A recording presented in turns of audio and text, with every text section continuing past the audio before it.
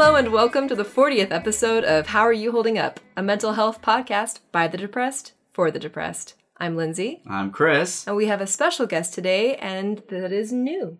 Hi. The first question I think we're going to skip, unless you guys want to do a quick little... I mean, we could. Okay. New, how are you holding up? I'm stable. I'm pretty stable. Good. Yeah. That's good. I mean, How about you, Chris? I'm okay. I'm gonna go with I'm okay. After last week, I'm definitely in a better place. That's good. I got to see my therapist, so that was nice. And I've got a full busy week, and I'm going to cook a duck after we are done recording this. That's gonna be fun. Oh, good. Yay! Yay. Small things. I get Lindsay? to see my therapist tomorrow. Ah. So that's good. Yay! And I'm trying to make moves into doing something I'm passionate about work-wise. So fingers crossed. And a little hope in your life always puts you in a better headspace, even if it's dashed eventually. Couldn't agree with that more.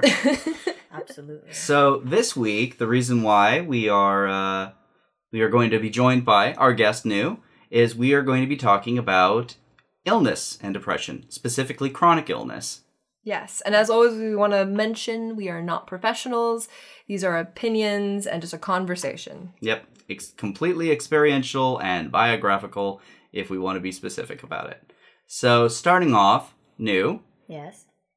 what's your story? Who are you? Where do I start? Well, the TLDR version. Most people with chronic illness have signs early on, like in childhood. Mm-hmm. And so when I think back, even in like first grade, I was always in pain. My back hurt, my stomach hurt, my throat, my tonsils were swollen. Something was always wrong. And recently I found my report cards from elementary school, and every one of them said that I was always at the nurse's office. And it was a weird moment of like, I had proof that I was sick and I was uncomfortable as a kid. But it made me sad to realize, because it's like no one believed me even back then. Because little kids, you don't really think of them as being sickly. And a lot of people just assume that you're trying to get out of class, and it was Yep. probably this really negative thing Mm-hmm. on top of you being sick. Like, my dad would say, hey, don't stop telling the teachers that you have bronchitis. They're going to think you want attention. And, I'd have a stomach ache and go home, and a parent would be like, oh, well, you seem fine now, so you're just faking it. Right. You wanted to get out of class.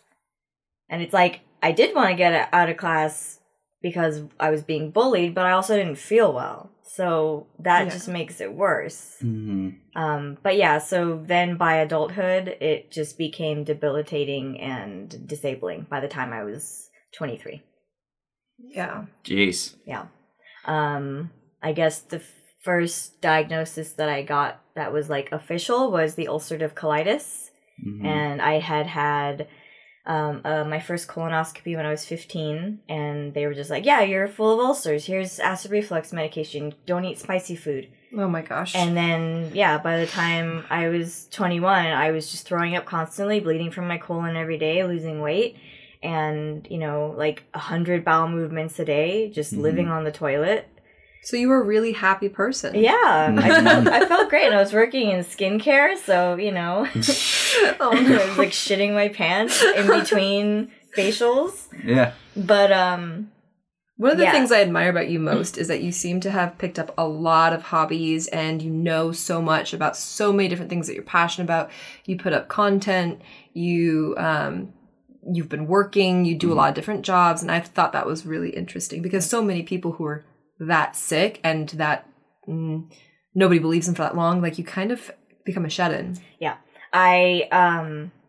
it's funny because I'm such a different person now than I was when I first got sick to the point where it was debilitating. Because back then I was still, I was 23. I was 23 when I had the ulcerative colitis diagnosis when I was 21. When I was 23, it was the narcolepsy. Finally, after 10 years of hallucinating, not sleeping, seeing demons in my room, sleepwalking, all kinds of weird shit since I was a kid. And finally, the doctor was like, oh, you've been hallucinating? Oh, you might be narcoleptic.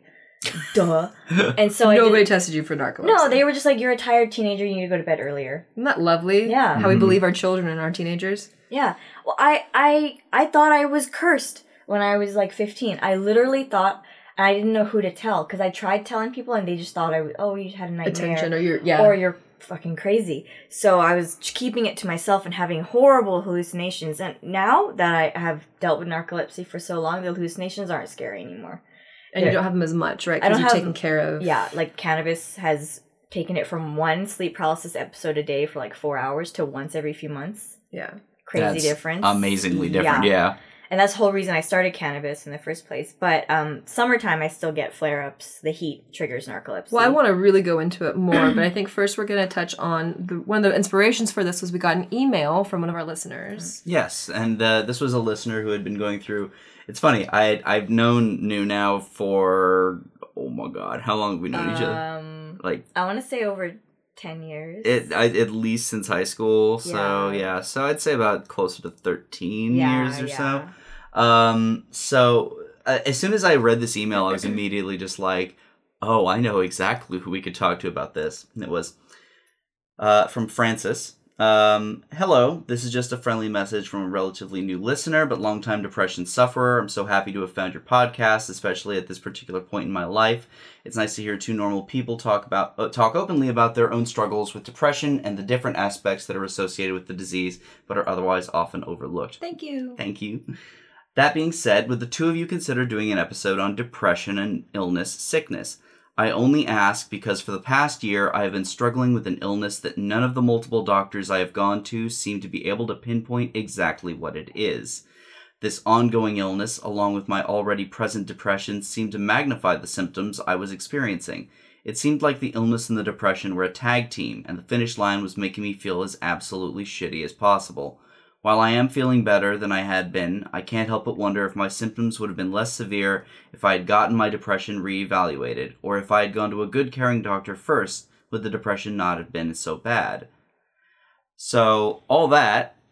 Yeah. So that, inspired us because we were like, well, we don't want to talk about something that we don't know and we haven't lived through, because living with depression on its own is so hard and so debilitating, let alone having all of these symptoms, physical issues, completely taking you away from your life. So we wanted to hear it from somebody who's dealt with it, which is new. Yay. Thank you so much for coming onto our podcast. Thank you guys for having me. I'm so excited to finally be here.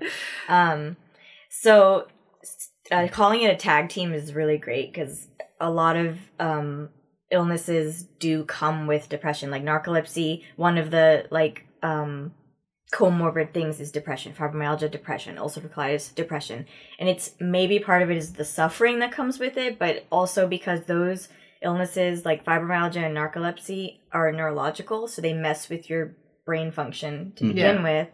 And then ulcerative colitis messes with your gut, which messes with your probiotics and your ability to make serotonin in your gut. So it's all a system that can get thrown off balance. And when you already have depression, it makes it even harder. And when your illnesses are taking you away from doing things that make you happy or working or following your dreams, or when people don't believe you, your family says you're faking, you feel like shit even more. So cut off. Yeah, it's very, very isolating. Yeah. And that's why I talk about chronic illness so much, because I was so isolated in the beginning of it, even though I had a family who I would try to tell, what I was going through, and they couldn't understand it. They couldn't be there for me. And I didn't have, a support system for a long time. And I just felt like I even had, I lost friends. They would tell me, you talk about your illnesses too much. All you talk about is being in pain. But it's literally all I could think about because of the amount of pain I was in. It took over your life. It took over everything. I was throwing up constantly. I was just, my pupils were constantly huge because I was stuck in this overstimulated thing because of being in pain. Mm-hmm. So I would throw up. The first time it happened really bad, I threw up for 6 days straight. That's like a flare-up that triggered it. Mm-hmm. I went to the ER finally. After 6 days, I lost 12 pounds. Oh my gosh. And the nurse in the ER was mad at me. She was like, you should have been here after 3 days. If you had gone a couple more days, you could have collapsed. Mm-hmm. And I felt the reason I waited so long Because to you go to the ER, didn't want to. and I felt like a burden. I felt like I was upsetting my dad because Yeah. he didn't know. It's not my dad's fault that he didn't know. It's like, how can you accept that your child is sick? So my dad, instead of, he couldn't be there for me because he couldn't understand it, and he was angry that he couldn't fix it. Because my dad's the kind of person who's like, if something's wrong, if with my computer or in my room or something, he's like, I'm here, I'll fix it. Right. He's like a handyman, and he loves showing his love that way. But he couldn't fix me being sick. Yeah. So walk us through because I think a lot of people think of narcolepsy as just like, oh, you just fall asleep a lot. Mm-hmm. That's a huge stereotype. There are people, and I do have followers with narcolepsy who have that specific type. So narcolepsy is primarily, it's a lack of a protein called hypocretin, something like that, in your brain, and that allows you to fall asleep and get the deep, restorative sleep. That's when we regenerate. The REM Which sleep. we absolutely need to have. And if you're a new mother or you're somebody who has a hard time falling asleep because of anxiety, depression, you know how bad it can be if you don't sleep well after a couple days. Yeah, it when my narcolepsy first flared up to the point where I was like, something is wrong, it was actually my cat passed away after a 2-year battle with cancer. That the emotion of that, the trauma of that, triggered my narcolepsy to be worse than it had ever been in my childhood, in like my teenage years. So I had, the hallucinations and being tired all day and stuff, but it got so bad that I couldn't fall asleep for more than 10 minutes at a time for like 8 months. Oh my gosh. I felt like I was losing my goddamn mind, and I was. Well, yeah, you lose your mind. Yeah, I would go to the doctor. I would go to the neurologist. We got the sleep study done. We did the wires. I didn't fall asleep one time the whole sleep study because I was so severe. So one thing that's hard for people to understand about narcolepsy is the reason that we're so tired is because we can't sleep. Yeah. So the narcoleptics that have sleep attacks, they're very tired. But there are also narcoleptics who have cataplexy, and that's the kind, if they laugh too hard, they'll literally collapse on the floor. And it's like the goats, the fainting goats. It's cataplexy. And I thankfully don't have that. I have followers who do, and they can't drive anymore because something spooks them. No, they just can't. Yeah, they'd knock out. So for you, well, that's awful. Yeah. For you, how was it showing, like, as you were growing up and then as you became an adult? Like, what was just the narcolepsy? Like, what would that look like? When I was little, I had a lot of sleepwalking. I would wake up in random rooms in the house, and I was terrified all the time. I think I was having like night terrors or something. I always felt scary presence in the room. So you just didn't know. I couldn't sleep because I was scared, and I just weird sensations and weird sounds, and that exploding head syndrome. Yeah. I would get that a lot. It zaps. was like, and stuff like that. Little weird things that didn't really make sense. But then I would get to school and, like, even as a little kid, like, not be able to focus and stay awake in class because I was so tired. And it was in middle school when the hallucinations started. Oh my gosh, how horrifying. And that would happen anywhere? That would happen specifically if I tried to, like, sleep. So, like, I would get home from school, I'd be tired from trying to stay awake all day, and okay, I can't do my homework right now, I need a nap. I would go take a nap, and, like, just a few minutes after, like, putting my head down on the pillow, it's like, it's sleep paralysis, so your body paralyzes you when you're dreaming, so you're not, like, punching stuff in your sleep, which I do anyway. I punched my grandma in my sleep once. That's why she made me sleep in another room after that for my summer grandma and grandpa visits. I punched her in the face. Anyway, but so sleep paralysis, your body paralyzes you because it's like, oh, it's sleep time, it's time to dream. Right. But you're still awake. And so you start dreaming while you're awake. You start hallucinating. Your brain starts spitting out images and like taking you, astral projecting you, and So at the time, did you feel like this was paranormal experiences that you were having? Yeah, and it doesn't help that my mom and my, like, aunts and stuff have all seen ghosts, and they've always told me, you have the gift. And I was like, I don't want it. I'm scared. I don't like shit like that. Yeah. Oof. And so and this would happen usually during the day. It's very rare for me to have sleep paralysis hallucinations at nighttime unless I'm really stressed out or my period's coming or I haven't slept well, then I'll get it at night. But it's always during the day, is the heat will trigger it too. So if it's an afternoon nap and the sun is coming through my window, I will almost always have sleep paralysis. But, like, it can be anything from demons to an alien ballerina to one of them. The best one that I had, it was so funny. It was just like Tom Hiddleston with his long Loki hair, like standing in my kitchen pointing at me. That was the whole hallucination. For like an hour. God. He didn't say anything. And at some point, like, you realize, And okay, you can't move. Can't move. So you're just laying there, and your eyes are open, and you're seeing all of this. Like, my eyes are open, they're rolling usually, because I'm trying to move, because I can usually, like, I can try to get out of it and, like, move my wrist. And so sometimes I'll go, and I'll get myself up, but your muscles are locked. so weak, I'll fall over and fall right back into the hallucination. Ugh, It's nuts. it's like you're being dragged down into hell, and that's what I thought was happening to me when I was a kid. I was like, okay, because I was seeing monsters and demons, and now that I'm older, I still see monsters, but they're not scary. I'm just like, because I know it's happening. It's your brain. Yeah, and that's why the whole like incubus and succubus myths come from sleep paralysis. That makes a lot of Because sense. It's really interesting. That demon would sit on your chest and hold you down and make you hallucinate and have sex with you and that. Yeah, dreams. Yeah. But that was just your narcolepsy. Yeah, just the narcolepsy. Yeah. And then towards the end, I want to talk about like how you've kind of started coping and fixing it. So, I'm totally talking. What about you? No. Did you wanna I ask mean, any I was going to questions? say, because my mom also has fibromyalgia, and that has just been a constant. She was diagnosed with it like way later in life, in her 40s or What so. is fibromyalgia? Okay, so fibromyalgia is kind of mysterious. It's generally known, like the name fibromyalgia means like muscle pain basically, but it's so much more than that. It's a fibromyalgia syndrome. It's pain, daily pain all the time, but also like fatigue. So a lot of doctors have attributed it to like our cells don't make enough ATP for our muscles. That's the energy, because our muscles are like batteries. They store all the energy, right? And so we don't make enough, and then we don't have energy to do things. So like, for example, like during a bad fibromyalgia flare-up, if I go to the grocery store for 30 minutes by myself, it sometimes can take me 2 weeks to recover from that. 2 weeks. It sets me on a flare-up in a cycle, and that's when I can start throwing up. That's when I'm really bad. I'm a lot better now. I haven't had an episode like that in a long time. There's nothing to fix it. This is something lifelong. Yeah, no cure. It's because it's so mysterious. It's like it's neurological, so it's in the nervous system, and it affects absolutely everything. It affects your brain function. It affects your mood, your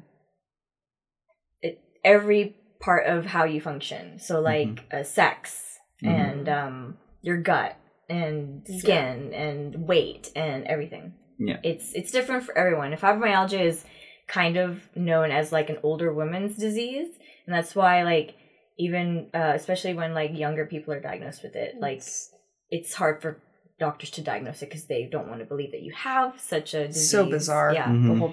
It's hard to even explain fibromyalgia. It's very mysterious, and there's also some overlap with myalgic encephalomyelitis, which is chronic fatigue syndrome. Some doctors say they're the same thing. Some doctors say that they're different. My doctor told me I had both, which is very common.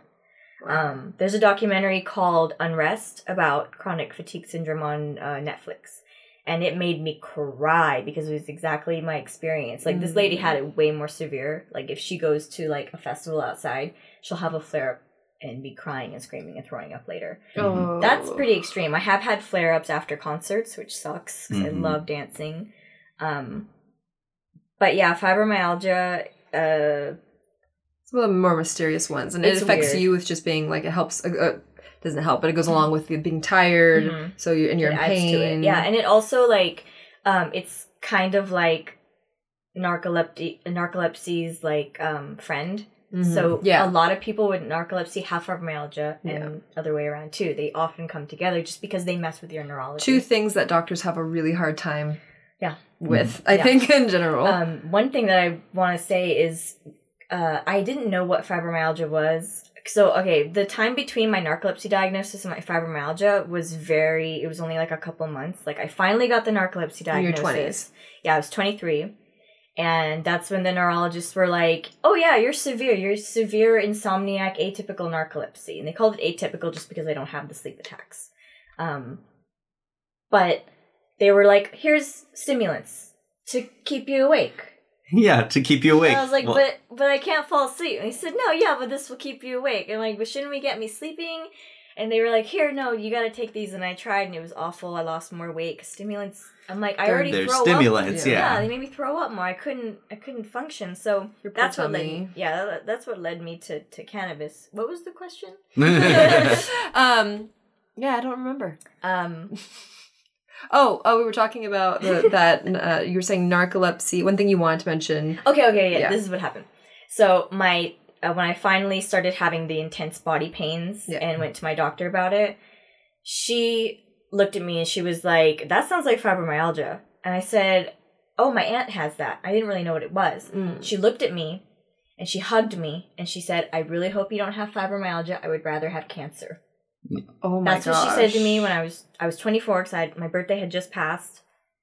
I was just dealing with now knowing that I had ulcerative colitis and narcolepsy, and she said that to me. And then shortly after we did the tests, they do all the blood work and rheumatology and all so that. So that's how you figured it out, is through blood tests and.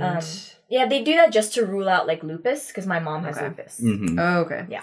A lot of autoimmunes and things like that. They all kind of tie into one another. All It's these things that super nobody teaches you about when you're in school Yeah. at all. So if you're having any of these symptoms, I think it's so hard for children to ever get diagnosed unless they have a parent who's like batting for them after doctor with doctor. Absolutely. I thought, and I didn't realize this until I got so sick, is growing up sick, I thought everyone else feels the same way I do.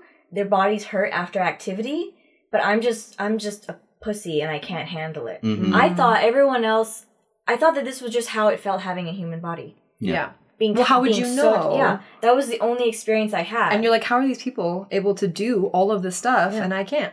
On my book reports, my doctors wrote not book reports, report cards. She was like, "New doesn't like doing PE." I didn't like doing PE because it's so much pain, painful, and I was so tired after. And I would get huge bruises, and I had bronchitis on top of everything else. I would have a really bad bronchitis flare up like twice a year. Sometimes it would turn into Did you have pneumonia. asthma? Yeah. Okay. And now I have asthma as an adult. Not that bad, thankfully. I'm not on an inhaler anymore. I hate inhalers. Yeah. They're stimulants. Yeah. Too much. And then your other large illness was colitis. Did I say that right? Ulcerative colitis. colitis. Yeah, so ulcerative colitis. So that's inflammation of the colon with bleeding ulcers. Mm-hmm. And it has remissions. So I'm in like a mostly remission right now, it's nice. That's but nice. even in remissions, there's like blood. And is that just something that you can be born with? Is something because of a certain diet and your body can't handle it? Or is that just... Yeah, well, it runs in my family. Okay. Colon cancer runs in my family. Lovely. So a lot of my aunts, I lost like 2 aunts to colon cancer, and it started with ulcerative colitis. Oh, man. So I've had 4 or 5 colonoscopies in my life because they want to check you every 2 years when you have colitis. Yeah. I'm overdue, but I just can't. They're so awful. You have to drink a giant tub of laxatives. I had to do it one time because I was really sick in high school. Guys, usually when you get colonoscopies, what they do is they make you poop your guts out the night before, and then they stick you under. If you're lucky, you'll stay under. I woke up during mine, and then they put a thing up your butt and go into your colon and took a little video camera of it, little show. It's supposed to be mandatory for men once they hit 40. So, for prostate cancer. Much older thing to do. Mm-hmm. But when you go through it in your teens, in your 20s, it sucks. It sucks, Yeah. just like almost every other medical procedure. But so in going through all of these, would you say that the depression that you had was amplified afterwards, or was it better to know? It was absolutely amplified. Like, it was great knowing, like, having a name for these illnesses and being like, wow, I'm not crazy. Like, I have been in pain all this time. That didn't make it easier for people to believe me, but it was nice for me to know. But the depression got worse because I already had this, like, lifetime of, like, a shame identity around me from, like, being bullied and, like, just always, like, molded into a person that I wasn't because I was so ashamed to be who I really was. Yeah. And so getting sick it felt like, you know, God had like a magnifying glass over me and was like, yeah, now you're sick and now you really can't do what you want to do. So it felt like I was being kicked while I was already down. So I felt like shit. I was like, wow, I'm a piece of shit. I'm a loser. And now I'm sick. So like my life is over. When I was 24, I thought my life was over. And I was like, I think the suicidal episodes I had after those diagnoses was like, I had like 6 of them from age 24 to 27. Mm-hmm. It was just like, it was like I was rolling and I couldn't stop. I'm so Yeah. sorry. It was rough. And I couldn't get my family to understand how bad it really was. Because it's like if I tried to tell them, they would feel like I was trying to guilt trip them and be like, I'm depressed and I have a shitty life. And they're like, but look at all we've The given things that you have. Yeah, and I'm like, it's depression not is about hard that. for people to understand. Especially when it's kind of based on that. Look at all the things you have. Look at how good stuff is. Like, this world is so worth living in. How could you feel that way? It's like, no. People have it worse than you, or whatever. It's people, I think it's just, there wasn't enough knowledge in it. And you were dealing with so much. Especially with invisible, quote-unquote, illnesses. Yeah, that's a whole other aspect of it. Like, I don't look sick. When I'm having a flare-up, if you know me well, you know that I don't feel well. Mm-hmm. But most of the time, I look like a normal person, and especially if I'm having a flare-up and I lose a lot of weight, I get all these comments, oh, you look so great, have you been working out? And I don't know how to tell people, no, I've actually been throwing up every night and bleeding from my butt. Yeah. And I'm wearing diapers to bed. Yeah. Yeah. And like, people can't handle that. Most people don't have it in their emotional wheelhouse to know how to deal with hard emotions, let alone all of the sicknesses. And that's why I lost a lot of friends. And it's not really that they were bad, selfish people. It's just that they didn't know how to be there for me. Yeah. They did not know. They've never been in a situation like that. Because when your friend breaks their arm, it's like, oh no, feel better soon. And you sign the cast. And it's a whole ceremony and you know it's going to be over in 6 weeks and they're going to be back to normal. But when you have something that is permanent, there's no cure, you're never going to get better, you're always going to be in and out of flare-ups, they don't know how to be there for you. Because it's awkward. It's awkward to be like, hey, I know you're in pain and it's going to be the rest of your life. Yeah. And that makes them uncomfortable. Yeah, it's very uncomfortable. And I totally get it, you know? At first, I was really mad about it. I was very angry in the beginning of all getting diagnosed. I felt like, fuck my friends. You know, I've known this girl since first grade and she's not there for me. And I was there for her. And I felt that was just the hurt that I was feeling. And now I'm, you know, it's like, why am I going to be mad about them for, you know? They just couldn't handle it. And it wasn't because they didn't love you. Yeah, and I had to learn how to be there for myself, which was a really big one. Yeah, that's what we wanted to talk about is, so what did you do to take care of yourself? After you found out your diagnosis and everything, and what happened then? A lot of research. So, I didn't, you know, the doctors were so useless. They were just like, blood test after blood test. Oh, you're perfectly healthy. It's like, but you diagnosed me with all these things. Obviously, I'm not healthy, and it's even hard for doctors who study this stuff to understand how it impacts your life. And so, in the research, I had to just try different things and try different. I would ask my doctor about different medications. I would try different herbal supplements, yoga, meditation, everything I could find I would try that was safe and that I could access. And I spent thousands of dollars on like alternative treatments just to see what would work. And some of it didn't work, some of it worked great. And that was, you know, the self-care medical side of being there for myself. But it came to the point where I had to be like, it's like, you know, if I'm going to go through this forever, I have to have some kind of like system. So I made like a self-care routine for managing daily pain that I still do every day with like a bath and like self-massage and that kind of stuff. But the emotional part of it is hard because you have to allow yourself the room to be mad about it. Like I get, like, if my spine is flaring up, that's another thing we haven't talked about, my spine. I have we'll talk about it. I have a spinal thing. And when my spine is flaring up, that pain makes me crazy. It's the worst. It feels like a demon is like gripping the back of my head and I'm like, my nerves are on fire. It feels like my brain is in a boiling pot. Like it's very uncomfortable. And my teeth hurt like they're going to explode. And that's the pain that makes me feel hopeless. And I feel like I get into a shit mood immediately. I get really depressed, and I'm like, wow, like, I guess I really am done for. And I start having those kinds of thoughts. A negative spiral. Yeah. So you have to have, like, build the awareness to recognize when you're having those thoughts and just observe them. Like, take that step back and be like, okay, our brain is like a ticker tape. It's just always, like, saying shit. Mm-hmm. And we can't predict our next thought. We're just observing them. So taking that step back and, sitting myself down on the couch and being like, why do you think your life is over? Why do you think you're a piece of shit? Because it's like every day anyway, even if I'm not in a flare-up, I open my eyes in the morning and it's like, you're a loser. It's like Venom.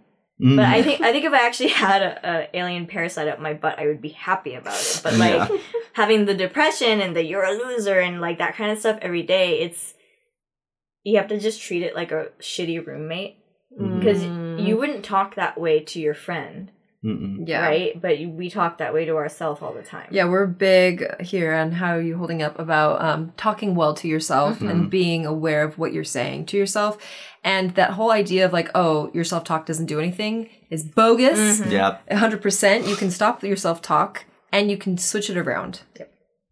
Yeah, I named her Vanessa, so when she's real, when she's real mean, she'll be like, you're stupid, you're never gonna, and I'm like, okay, Vanessa, See ya. Finish your latte, I just give her space to be negative and be a bitch, and then sometimes you just have to laugh at yourself and be like, wow, I'm a fucking lunatic thinking these things, and that's another thing too, like when I have those like depressive episodes, like I look around my room at all my cool stuff and I feel like shit about it. I'm like, I don't deserve any of this. That's crazy. Yeah. I'm like, look at all these action figures and DVDs and blah, and I'm like, I feel so unworthy of everything that I have. So you have to take time to sit down with those thoughts too. Like, positivity isn't just like ignoring those thoughts and I'm gonna be happy anyway. You have to give it the space to be negative, but analyze it, think about it. Journaling helps. Mm-hmm. And moving forward with it. Yeah, and like step around it a little bit, like it's a piece of shit on the floor. So one thing that a lot of people deal with invisible illnesses is just when the professionals fail you. Mm-hmm. And I know that was a big case with, I think also you were talking about your spine. Mm-hmm. My spine is a really big one. It's kind of been like this ghost that has haunted me since I was little. I've always had back pain and just pain in general. And I was like, where do I even start with this one? So basically, when I finally got diagnosed with fibromyalgia, I noticed that my main pain point, like my center of my pain, was in my cervical spine. It's like the top of your spine where your neck is. And it was so intense. And I kept talking to the doctors about it. And they would poke my shoulders and be like, yeah, you're pretty tense. Here's muscle relaxants. Mm-hmm. And they would send me to get MRIs and x-rays. And they'd be like, you look fine. You just have a muscle spasm. Your neck's fine. And I would take my x-rays and my MRIs to a chiropractor that I started seeing, an alternative one. And he was just like, your neck's the wrong shape. Like, how did they miss this? Oh my gosh. And I always knew that there was something about my spine that no one was picking up on. Because I would get like this swollen hump, like a bump on the bottom of my cervical spine. And I had a flare-up, and it would make all my other illnesses way worse. So I was like, what is it about my spine? So I kept trying to research, and I wasn't quite putting in the right keywords, I guess. But like for years, the doctors were just like, yeah, your spine's pretty swollen. Here's, the muscle relaxants, but they also put me on like 4 different kinds of antidepressants because of my spine. They treat your symptoms, not the root of the problem. Yeah. They're like, you're depressed because you're in pain. And I'm like, yeah, but also, can we handle the pain? Yeah. And it took 4 years for the doctors. It took 4 years of the doctors watching me deteriorate to finally give me pain pills, which I don't really like taking. I have them for emergencies, and my handicap parking placard. That's been a huge thing. But I didn't finish about the spine. So back to the spine, basically. And doctors failing. Yeah, doctors failing. So the spine thing, doctors don't really believe in spinal stuff causing illnesses. they think it's like witchcraft, like chiropractor kind of stuff. So finally, when I was 27, I saw an alternative chiropractor, and we did x-rays, we did everything, and we confirmed that I grew up with a condition called atlas subluxation complex. Technically, it's atlantoaxial for me. So it's the first two bones in your spine, your atlas and your axis, and they're special. They're made just for each other, and your brain stem goes through them. I grew up with them subluxated, misaligned in a way that compressed my brainstem progressively as I got older. So that contributed to me having motor skill issues. I had trouble writing. I still have trouble writing. I couldn't tie my shoes until I was 10 years old. Very clumsy, always falling down at school, always bumping my head and stuff. And that spinal condition is linked with fibromyalgia, narcolepsy, colitis, everything, because it messes up your body. Everything's connected. Yeah.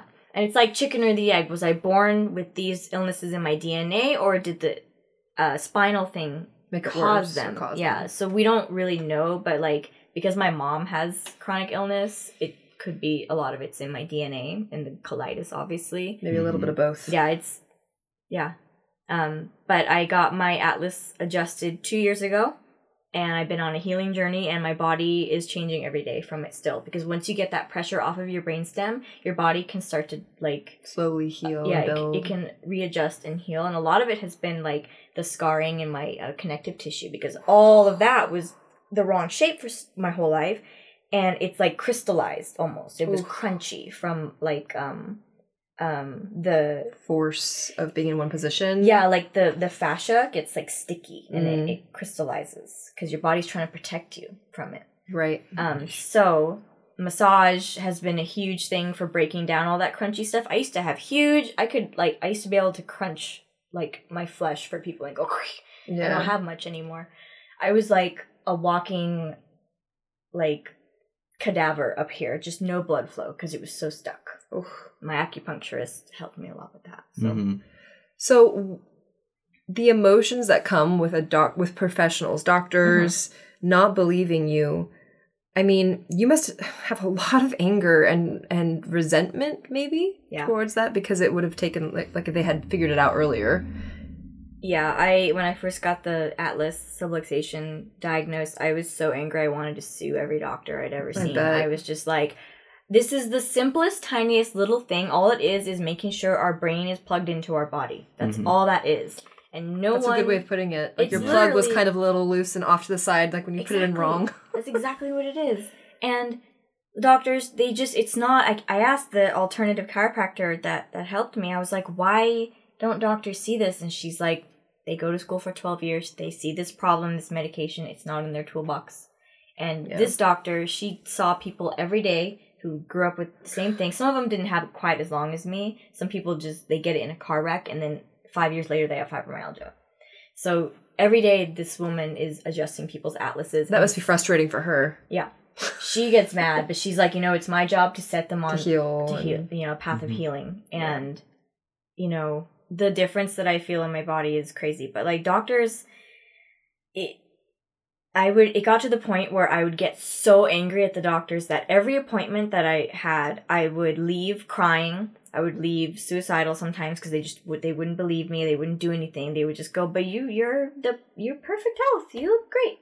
Yeah. You're doing great. And I'm like, no, I'm not. I'm barely coping. The pain is incredible. I'm isolated. I'm stuck at home. I can barely walk to the bathroom without like wheezing because I was so like depleted. Yeah. Just out of energy. And I started writing like pages of notes for my doctors each visit, and I would make them listen to me. I would be like, I'm coming in for this reason. It's been 4 years. My spine is swollen. I'm bleeding from my colon. And because they would try to like shush me and oh no. Yeah. No, don't let the doctors shut you down. No. That's a big thing, I think. I remember when you were walking around with just like this huge packet of just like all of your medical stuff, all in just like, here's my entire case study. Thunk. Yep. Yeah, because I think the thing is that so many people believe that doctors, I mean, they're supposed to be the smartest people in our society. A lot of people talk like that, right? But they're people. They're people, and science also isn't perfect. And we're still learning as a society, and science is still growing, and we're still learning so much about the human body. I mean, look at the journey that science has had with depression. You know, you guys. So there's been so many times where I just didn't want to go to the doctor because I was embarrassed. Because I was embarrassed that they were going to shame me, and doctors sometimes do. They shame you and they try to shut you down and they act like they know what's best, and it can be so frustrating and so painful. So what is some wisdom for somebody who's maybe dealing with this and they're depressed and they're isolated and they're having these different physical issues? What would your wisdom be for them? Even though it's something that we have to deal with forever, it doesn't mean that you can't live a fulfilling life at your own pace. It's hard because we feel like, I felt like my whole 20s was like me stuck in bed, being sick in a neck brace, throwing up into a bucket, shitting my brains out. And my friends were like going to Vegas and dating and having all these experiences. But there came a point where I had to realize this is my experience. And it's special, and it taught me a lot, even though it was really hard. I learned more being sick than I would have if I had just been like a normal, healthy person. Yeah. I know so much now about the human body, about medicine, about life, and I'm really grateful for the experience. And I know that that's not always an easy place to be, like especially if you're in a flare-up and it's like you're constantly running on fumes. But if you can figure out a way to have like a system for yourself, like I do, like a routine for managing your pain and scheduled rest breaks and, you know, the right medication and stuff, it's almost like, you know, preparing for a storm. So each flare up, or even if it's just like a depression relapse that doesn't come with a painful flare up, it can be really hard to deal with. So if you make sure you got your box ready for when that happens, you just have to kind of hold on and it'll pass. That flare up will pass. You'll feel a little bit better. You can pick yourself back up. And I've had to be okay with being slower than other people at getting stuff done and just being slower in general. I think something I've learned from you also, just from hearing your journey, and is just because you get one or two opinions from a doctor doesn't mean they're right, and to sometimes seek out alternative medicine. And alternative medicine in the States isn't so alternative sometimes. Like, when we're talking alternative medicine, we're not talking about somebody who comes in and has sage smoke all around you and talks about auras. I mean, this is like stuff that should be pretty realistic, like chiropractic and, you know. So that's something to keep in mind, guys. If you're not getting the help that you need, looking into other alternative ways to get help. Yeah, there's never anything wrong, especially if you are going the more, not necessarily natural, but definitely some of the alternative therapies out there. It is always good to look into them at the very least, because there's just giving things a try. Yeah, YouTube is such a great resource now. Yeah. I mean, we have so much connectedness online with blogs, subreddits, YouTube, and that's also a good place to find support, I imagine. Like, finding that must be a good step if you're feeling isolated. There are, I'm sure, lots of places to find. Do you know of any that you would recommend of people who have chronic illnesses and you can talk? Well, on YouTube, what helped me a lot in the beginning was just hearing other people's experiences. So I would like look up narcolepsy videos, and people had lots of videos, you know, feeling so vlogs. Alone and seeing their experience and journey. And when I first got the spinal thing figured out, listening to people's vlogs about their, you know, journey with their atlas subluxation was like opening up a whole new world for me, because I didn't know anything about that kind of illness or that kind of condition. But there are tons of communities online that will support you and be there for you and understand what you're going through. And yeah, I mean, integrative medicine is a thing. So if you can find a doctor who is open to that kind of stuff, that can be really helpful. Because like a big turning point for me, like I don't have a doctor right now, still dealing with insurance stuff. But when I finally got a new doctor, I was so, you know, prepared with my notes to like sit down with the rheumatologist and like explain to her everything. And she came in and she had notes on me. She had already studied my case. That's how it should be. So if you need to put your foot down with doctors, do that and do your own Do it. research, because the power is in your hands to learn about your illnesses too. Like, it's not just, you don't have to just listen to what the doctors tell you about it, because a lot of the time they're just going off what they learned. Textbook. Mm-hmm. Which, yeah, it does kind of come down to, if you do get an opinion from a doctor that you do not like, you are always, always, always capable of getting a second, a third, fourth, fifth, sixth opinions. Yeah. It's one thing if all of the doctors are saying one thing. It's another thing if you go through an entire list of doctors and they all say the same thing. Yeah. That's two completely different stories there. Mm-hmm. Well, I think a really good moral of the story is, whether it's your depression or a sickness, having prepared yourself for a flare-up with your depression or sickness, that it's so important, is self-care. Mm-hmm. Mm-hmm. Being aware of yourself and doing the research. Because Yes. everybody's different. Yeah. Yeah, absolutely. You have to know your limits too. Like, Yeah. I sometimes, you know, it's a struggle because you feel like an asshole, like canceling on friends and stuff. But Yeah. like, I have to know when things are going to happen so I can plan my rest breaks, or so I can say, you know what, I'm completely out of spoons, and I'm going to end up throwing up when I get home if I don't take this day off. Mm-hmm. So you have to know your boundaries, and it's okay to set them. It's okay to be like, I can't go to your party tonight, Jessica, I'm sick. You know, even if they don't understand, then, you know, then Jessica, It's not your job. Yeah, Jessica might not be a good friend if she's not like cool about it. you Yeah, know? Jessica. Damn. Damn. Well, Nu, thank you so much for joining Thank us you for having me. and sharing your story. Do you want to plug anything Yeah. in the meantime? Yes, so you can find me online. My name is Nu Hologram. I am on YouTube. I am on Tumblr and Instagram. Everything, basically. Nu Hologram is my name. I post videos about chronic illness. I have a lot of them already up. And yeah, on Instagram and stuff, I talk a lot just about, you know, my experience, and that's a good place to chat. And yeah, a lot of my followers are Spoonies too, so Yay. we all love sharing our stories. That's fantastic. We'll put little links. Yep. In the All links will description. be in the show notes, of course, as always. Feel free to follow us on Instagram at Hey Who Podcast, like our Facebook page, subscribe to the subreddit, and if you want to send us something directly, go ahead and email mailbag@howareyouholdingup.com. Thank you guys for listening, and as always, Don't tell us to just get over it.